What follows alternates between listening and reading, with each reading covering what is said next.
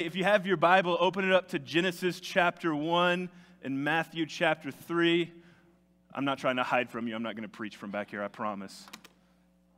That would be a weird sermon, wouldn't it? We will get to this. So, if you've not been here with us for a while, we're continuing on walking through kind of our 4 core values. That's kind of what this thing is all about. If you're curious about it, we got flyers in the back. I'm not going to go over it all again. But what we're walking through right now is this idea of community. What does it mean that God designed us to be a community? How does this whole thing work? And so last week, we kind of just opened up the discussion a little bit to talk about how Jesus really sees his community. And that we said Jesus sees his community as a family. And that to us seems nice and cute and like a nice little gesture. But in Jesus' time, that was radical. Because what Jesus is doing is he's viewing the church as a strong group society. And that was usually what you would find with your family identity in first century Judaism. But for Jesus, he's saying, hey, no, your core identity is not going to be found in your family. It's going to be found with me. I am the way for you to do community. And this was this radical idea. And so today what I want to do is take that and ask why. Why is that the way Jesus expects us to live in community? Why do we need to do that? And to do that, we got to take a few steps back. And I think we find that answer in first understanding this thing we call the Trinity. So let me just give you some forewarning here. I am about to see if I can tackle the Trinity in the next 30 minutes. If you know much about Christian theology, I don't know. We'll see where we land on the other side. So let me say this. Number one, this is probably going to be one of the most theologically dense sermons I've preached in my entire time here. So if you're not like Mr. You Love Theology nerd out with me, just you can do it. I promise. Give me 30 minutes. We will get through this. And if you are, you're going to love this. It's going to be so much fun. But I was thinking this week about how does one explain the Trinity in 30 minutes? And then also how does one just explain the Trinity? Because I've had professors and PhD doctors in doctorates in theology that they even would say, I know the Trinity's real, but explaining who the Trinity is and how the Trinity functions is difficult. And I kind of landed here. Here's where I landed. I'm not so much interested in trying to explain the Trinity this morning as I am trying to defend the Trinity from Scripture this morning. So if we can take that kind of viewpoint, I think we'll land in a safer location. So I'm just going to point out some things along Genesis 1 and Matthew 3 and some other places where I think the Trinity is clearly functioning. And then I'll defend it, and then we'll explain why all of this matters to this idea, this concept we call community. So, you ready? All right, one person's ready. We're going. One of the weirdest parts about growing up, I just celebrated my 31st birthday last week, and so one of the funniest, weirdest things is that no one warns you about this. It just kind of hits you like a freight train. You'll have these moments in time where you just realize you were like a carbon copy of one of your parents, and you weren't ready for it. You weren't thinking about it. You're just living life, and it just hits you and knocks you off your feet. So I do this thing, and I don't know if it's because, I know exactly why, and I'll get there. But for now, I'll blame it on my, polite Southern heritage that I grew up in. I hate the idea of being an inconvenience to someone. It stresses me out. We were in a small gas station on the way back from Haley's parents yesterday, and it was a bunch of people, and I just felt like I was in everyone's way, and I could just feel my blood pressure going up because I don't want to inconvenience anyone, much less this person that I don't even know. And this leads me to do this little thing that I call my polite, convenient dance, where I want something, but I don't want to make you feel like that I have to have it to be happy, so I kind of dance around this idea. So this happened a couple weeks ago. Haley and her parents and I were on our way to Dallas, and so I wanted them to listen to this lecture that I had listened to, this college lecture that I thought was particularly good. And so we get in the car, I'm like, hey guys, I have this lecture. I think it's really interesting. I would love to have your takes on it and to get your opinion on it. But I don't want to monopolize the time in the car. So if you really don't want to, I understand. I'm so sorry. I shouldn't try to monopolize time. But if you want, then we can. And finally, Haley just stops and goes, Phillip, do you want us to listen to it or not? Yes, I want you to listen to it. We listened to it, had a great time. Regular occurrence. Except for last week, we were driving to Clovis, and it was my mom's birthday, so we had called my mom to tell her happy birthday. And part of that conversation goes, Haley's going to go visit them here in a couple weekends, and my mom says, hey, I need my hair recolored. Would you be willing to come do that? And Haley says, yes, of course. Also, last time I did your hair, I put highlights in it. Do you want me to do highlights again? And my mom does this thing where she's like, well, I don't want to inconvenience you. You know, if you, that's more stuff that you have to bring, and if you have to do, and finally Haley goes, Mel, do you want me to do highlights or not?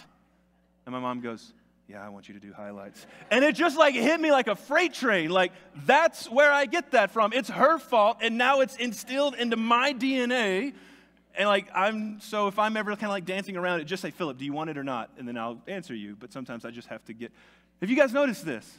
That the things about you are sometimes instilled into you from something that is outside of you, usually like your parents or guardians or something like that. And love it, hate it, embrace it, shun it, run from it. Often characteristics of your parents will find a way to play out in you. And if you're thinking never, wait till you turn 31 and it'll be a good time. And not only is this true about us and our parents or our guardians, this is true about us and God. So A.W. Tozer, famous theologian, one of his most famous quotes is, what comes to our minds when we think about God is the most important thing about us. And he says this because what's true about God is true about us. But the other side of that coin is what we believe to be true about God, whether it's accurate or just skewed or wrong, ends up becoming true in us. If your perception of God is distorted, it will always result in a distorted perception of self. So it's the woman who sees God as this irritated old man just waiting to fling a lightning bolt at her if she wades, like gets too much into his lawn. And so she lives in this constant guilt and shame, just waiting for the next time that God's going to hurl another lightning bolt. It's the man who sees God as the destroyer of infidels that's willing to strap a bomb to his chest and do the unthinkable. It's the atheist that sees God as non-existent, that sees his life as this temporary pursuit of pleasure by any means possible. It's the prosperity preacher that sees God as the means of wealth and health, that happily will go to his church and ask for donations for his third jet because that's what God wants me to have, is my third jet. And it seems so preposterous to us, and yet it affects us the exact same way. Your perception of God will always control how you see yourself. So, is God up for interpretation? And if the answer to that is yes, we have some major problems. Or is there something more clear? Is there a more direct way that we can know God and thereby know the world and ourselves? And obviously I think the answer is yes, because I wrote a sermon about it. So, if you will open your Bible to Genesis chapter 1. So often when we jump into Genesis 1, especially kind of modern day context, one of the first things that we start to do is we open Genesis 1 and then we want to debate literal 7 days, not literal 7 days, and we argue. And I'm not saying there's no room for that argument. That's great. We can have that. But I think when that's our primary way of reading Genesis 1, we miss a lot of what God's trying to communicate in Genesis 1. So what I want to do today is just kind of run a little drive-by quick through reading a couple of these texts. I want to ask some questions and point out what I think God's trying to help us understand about him through this creation narrative. Let's start out at the beginning, Genesis chapter 1, verse 1 and 2. In the beginning, God created the heavens and the earth. Now the earth was formless and empty, darkness covered the surface of the watery depths, and the Spirit of God was hovering over the surface of the waters. Let me just go ahead and read verse 3. Then God said, let there be light, and there was light. So already, 3 verses into the Bible, we find this idea that God in himself is complex. That there are just complexities about God that leads us to have to ask questions and think through this, because all of a sudden, it's the creation of the universe, and there is one character at play. We call him God, right? Yeah, God. And then, so there's God in the beginning. God created. And then verse 2, and the Spirit of God hovers over the deep. I'm like, wait a minute, God, Spirit of God, are those the same person? Are those two different persons? Is that like God in two different hats? What's going on there? And then you get to verse 3, and then it's God's words. God speaks and says, let there be light. Does God have to say, let there be light out loud for light to exist? No, God can just will it into existence. He's God. But there's something there about his word. So now we have God's word and God the Spirit. And all of this is playing a role in creation. And we're wondering, well, who is God? And I think this is exactly where the Hebrew authors want you to go. So you come to this conclusion that God is complex. And I'm going to have to dive a lot deeper into this if I want to solve some of these equations and figure out some of these conundrums. So we find some more complexities. Jump down to verse 26. God has created the world, and he goes to create his apex creation. Verse 26, then God said, let us make man in our image according to our likeness. And if you've been in church a while, you've heard this, but that's pretty weird. Because when I talk about myself, I don't often use plural pronouns. So we was thinking the other day, that's weird, right? And all of a sudden, God, reflecting on this creation that he's about to make of man and woman, says, let us, plural, make man in our plural image. Who's the us? Who's the our? This is something that Hebrew scholars and Jewish scholars have debated for years. Most Jewish people, because they don't believe that Jesus is in fact fully God like we do, will look at that and say, it's weird. Maybe he's talking about like his entourage of angels. But are we made in the image of angels? No, we're not. We're made in the image of God. And so we, looking back and knowing a little bit about where the Bible goes from here, said, there's something happening there. And this idea, let us make man in our image, God the Father, or God and God the Spirit and God's Word, all three, one. Are you seeing the complexity evolve at this point? Then jump down to verse 27. Verse 27 is the first poem we get in Scripture. In your Bibles, it's probably indented. So we get this little significant three-line poem in the Hebrew. The first line is, so God created man in his own image. So when this says man, what is it talking about? It's talking about us, the plural idea of humanity. And then it goes, God created him in the image of God. The Hebrew idea is a singular pronoun. Him is representative of the massive plural humanity. God created him in his image. So how many humanities is there? There's one humanity. There is not like humanity in other types. There is one humanity. And then you go in and it says God created them, plural, male and female. So we have one humanity, but how many persons?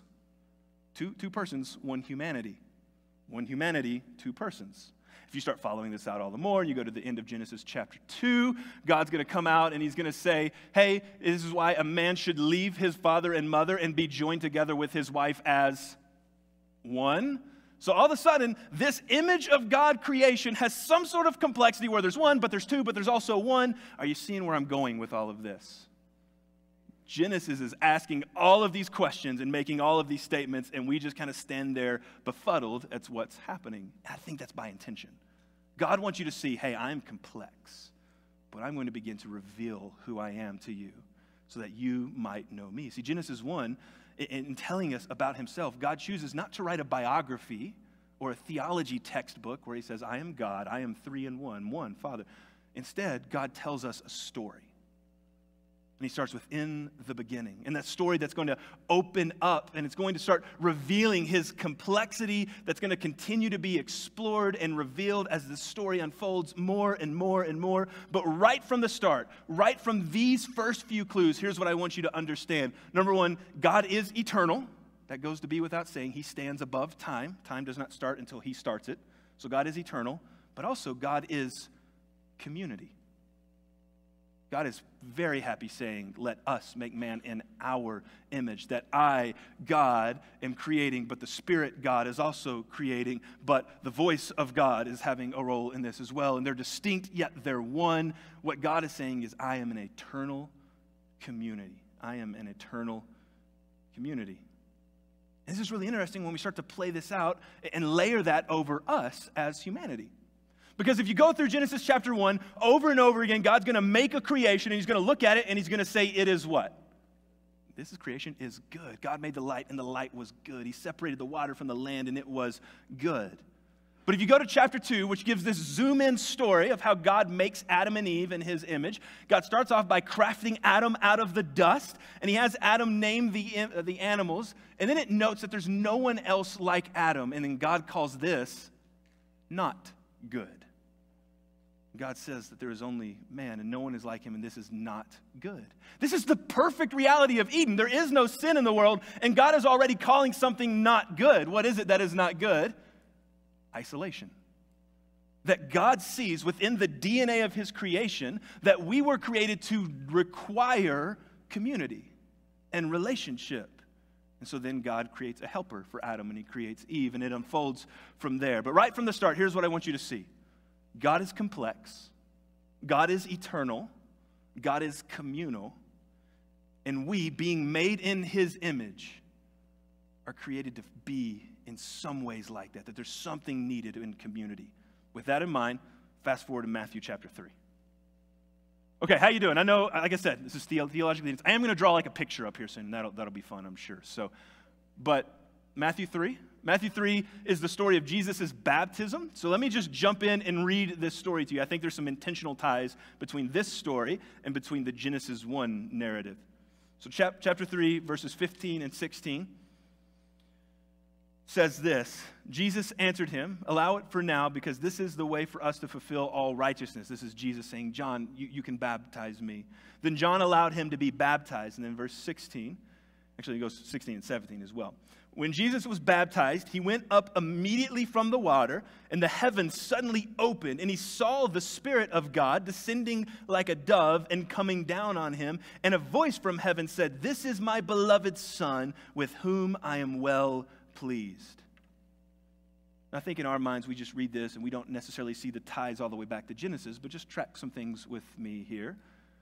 Anywhere else in the Bible that we see a voice speaking from heaven? Genesis 1 seems like a pretty good example. Oh, and Jesus' baptism. We also see this idea of the Spirit hovering or fluttering like a dove, that Hebrew verb. We've talked about this before if you've been around. The Hebrew verb in Genesis 1, if it's used elsewhere in the Hebrew Bible, it's always about a bird flying. That's the idea behind a bird fluttering its wings. So the Spirit is doing the same thing. And what is it fluttering over? Water. That's what's going on here. We have water and water again, but this time Jesus is in that water. So we have God the Father speaking about God the Son, while God the Spirit hovers in between. And I think what Matthew wants us to understand is at this point in time, God is doing something that he's already done. He's starting a new creation, just like he created in Genesis 1, but this time it's going to involve the reality of God as an eternal community, and there's going to be more. There's going to be something more revealed in this story. So while the infinite complexity of God remains, there are more direct clues to that complexity. And here's what we find. God is not just an eternal community. God is an eternal community of love. God is an eternal community of love. Now, right from the start, we have to define love because our culture has totally just obliterated whatever love means anymore.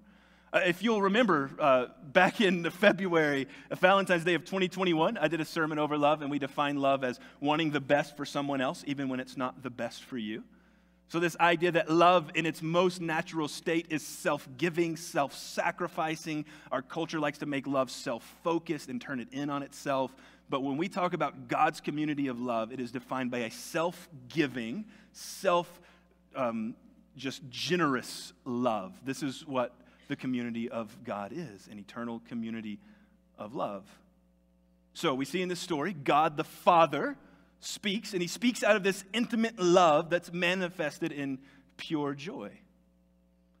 I don't mean to humanize this too much, and help me if not, so it may not all the way work. But I think there's something in this that's somewhat similar to a father that takes his little boy to a baseball game, and his little boy just knocks one out of the park, and the father jumps up and goes, "That's my son!" And there's just proud love just coming out of the father for his son. And this is the point that God the Father just can't contain it, and he speaks from heaven and says, "This is my son." No, this is an occurrence that just happened. No, this is something that had been going on for all of eternity. And God just lets it out right here. This is my son in whom I am well pleased. There's this intimate love resulting in proud joy. And then God the Son responds with obedient love manifested in glad submission. The story's going to go on to tell all of these things where Jesus is going to say, "I don't ever do my will, but I do the will of the Father who sent me." And he's going to be led by the Spirit to go do things, and he's following God. And it all comes to this apex moment where Jesus is in the garden, and he says, "Not my will, but yours be done." That Jesus returns the love to the eternal Father by obedient submission, by glad submission. And then God the Spirit is ever present, conveying that love back and forth. So when C.S. Lewis writes about this in his book, Mere Christianity, he says this: the union between the Father and the Son is such a love, or such a live, concrete thing, that its union itself is also a person. What grows out of the joint life of the Father and Son is a real person, and is in fact the third of the three persons who are God. And if that kind of makes you go cross-eyed a little bit, good. It makes me do that too. So we're in the same boat with all of that. But if you're confused, let me draw this out a little bit. This is, when I took theology class, this is how our theology professor drew it out. You may have seen this before as well. I'll write big for those of you in the back that can see. So you have Father, Son, and Holy Spirit. And the classic way of drawing this out is to draw a triangle between these and to put the phrase "is not" in this triangle. Again, you may have seen this before. The Father is not the Son is not the Holy Spirit is not the Son is not the Father, so on and so forth.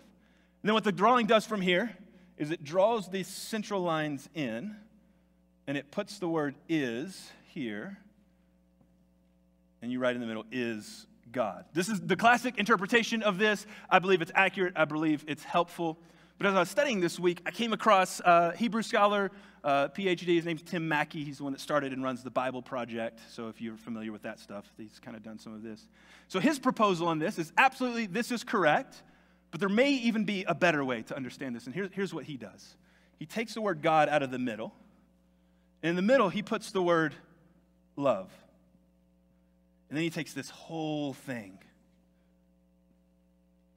and he says, this right here, this is God. Father is not the Son, is not the Holy Spirit, is not the Father, but they are all three one, existing in this eternal community of love. And here's what this means, and here's why this matters. If this is who God is, He's not some old man waiting to strike you down and he's angry. He's not someone that's kind of losing control.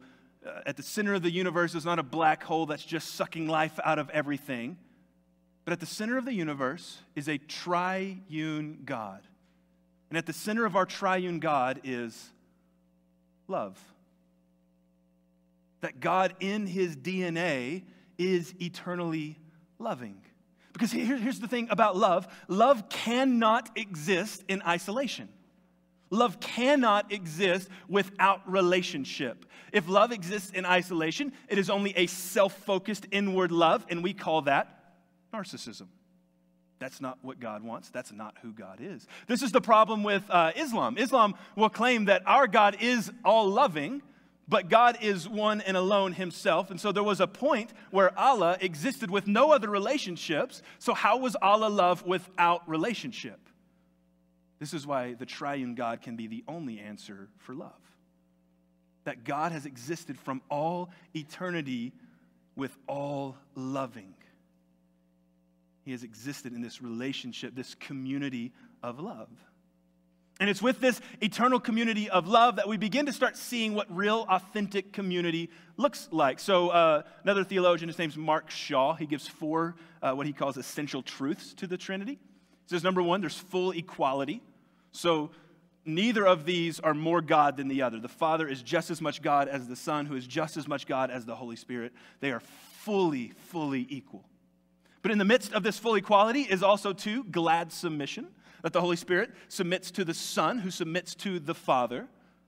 Now, that's not a commentary on their value or their godliness. That is a commentary on their order. So there's full equality, yet glad submission. There is eternal, joyful intimacy where they love one another and they relate to one another and they create out of the goodness of one another. But in their joyful intimacy, there is still mutual difference.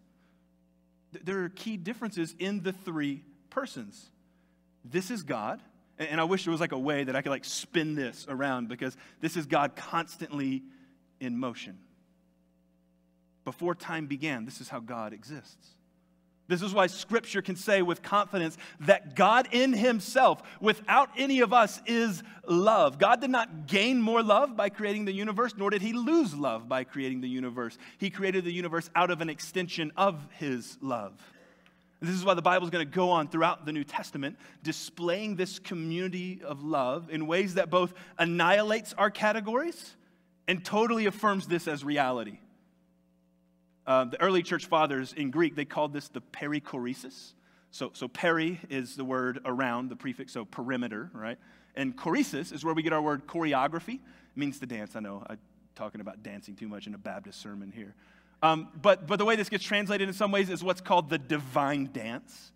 That when you read through Scripture, you find this kind of divine dance going on. It goes something like this. Matthew chapter 1, the angel is saying to Joseph, you're going to have a son, and you're going to name him Jesus, or in Hebrew, Yeshua. So Yeh is short for Yahweh. Shua is saves. If you've been here, we've talked about this already. So his name is going to be God saves. Well, who is it that's going to save? Yeshua or Yahweh? Yes. And then he's going to go on and say, and not only that, but they'll call him Immanuel or Emmanuel. Immanu is with us. El is God. So this Jesus, his name is also going to be called God with us. Wait, who's with us? Is it Jesus with us or is it God with us? Yes.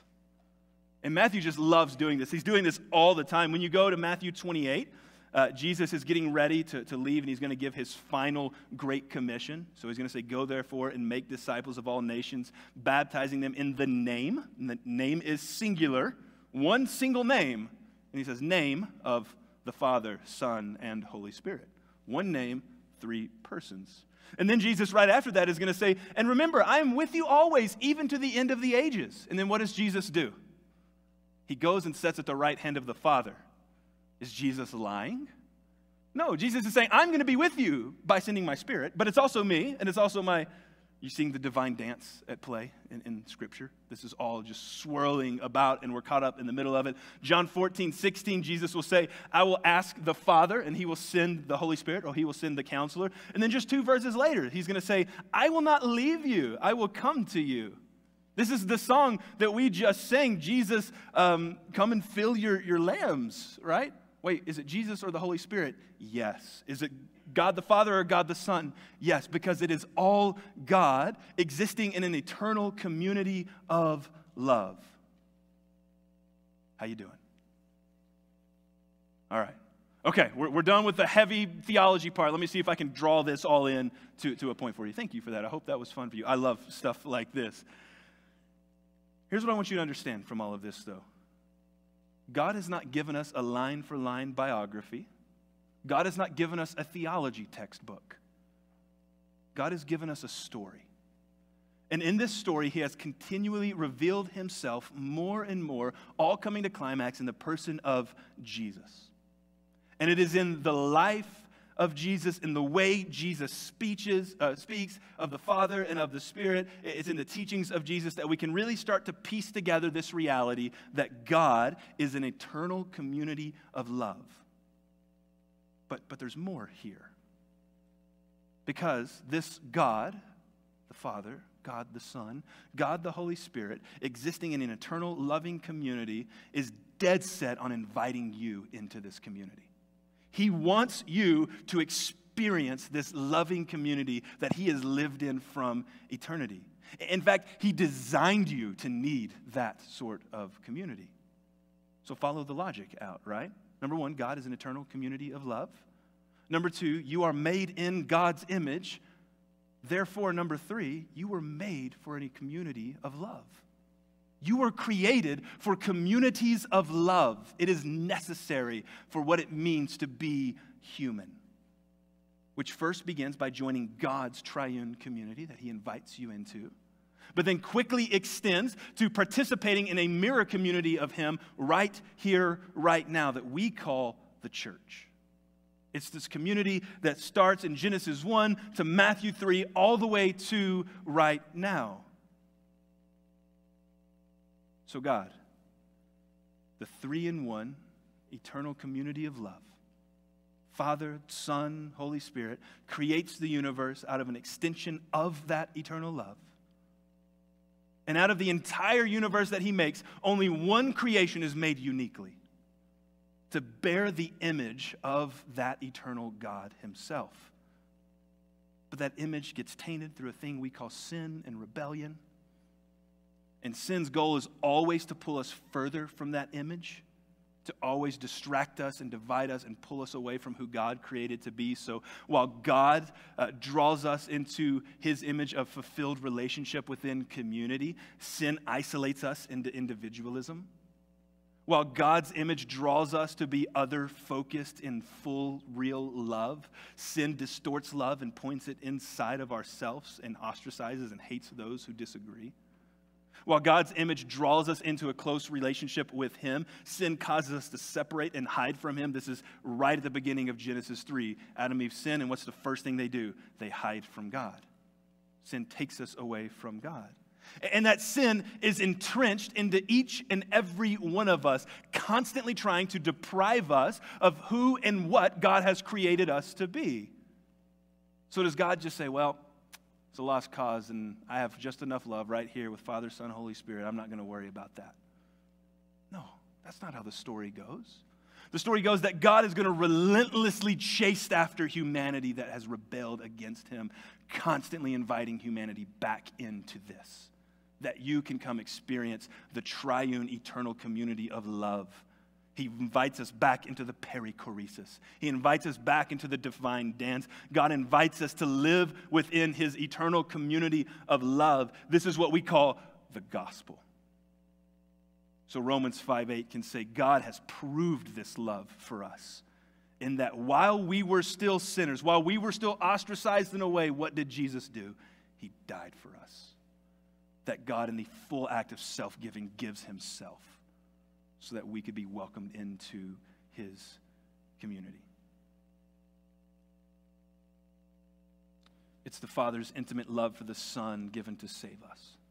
It's the Son's obedient love for the Father submitting to his will. It's the Spirit's communication of that love that lives within us, drawing us into this eternal community of love. And if the only thing I've really accomplished this morning is just like totally overwhelming you and you're just like, I don't understand, again, great, wonderful.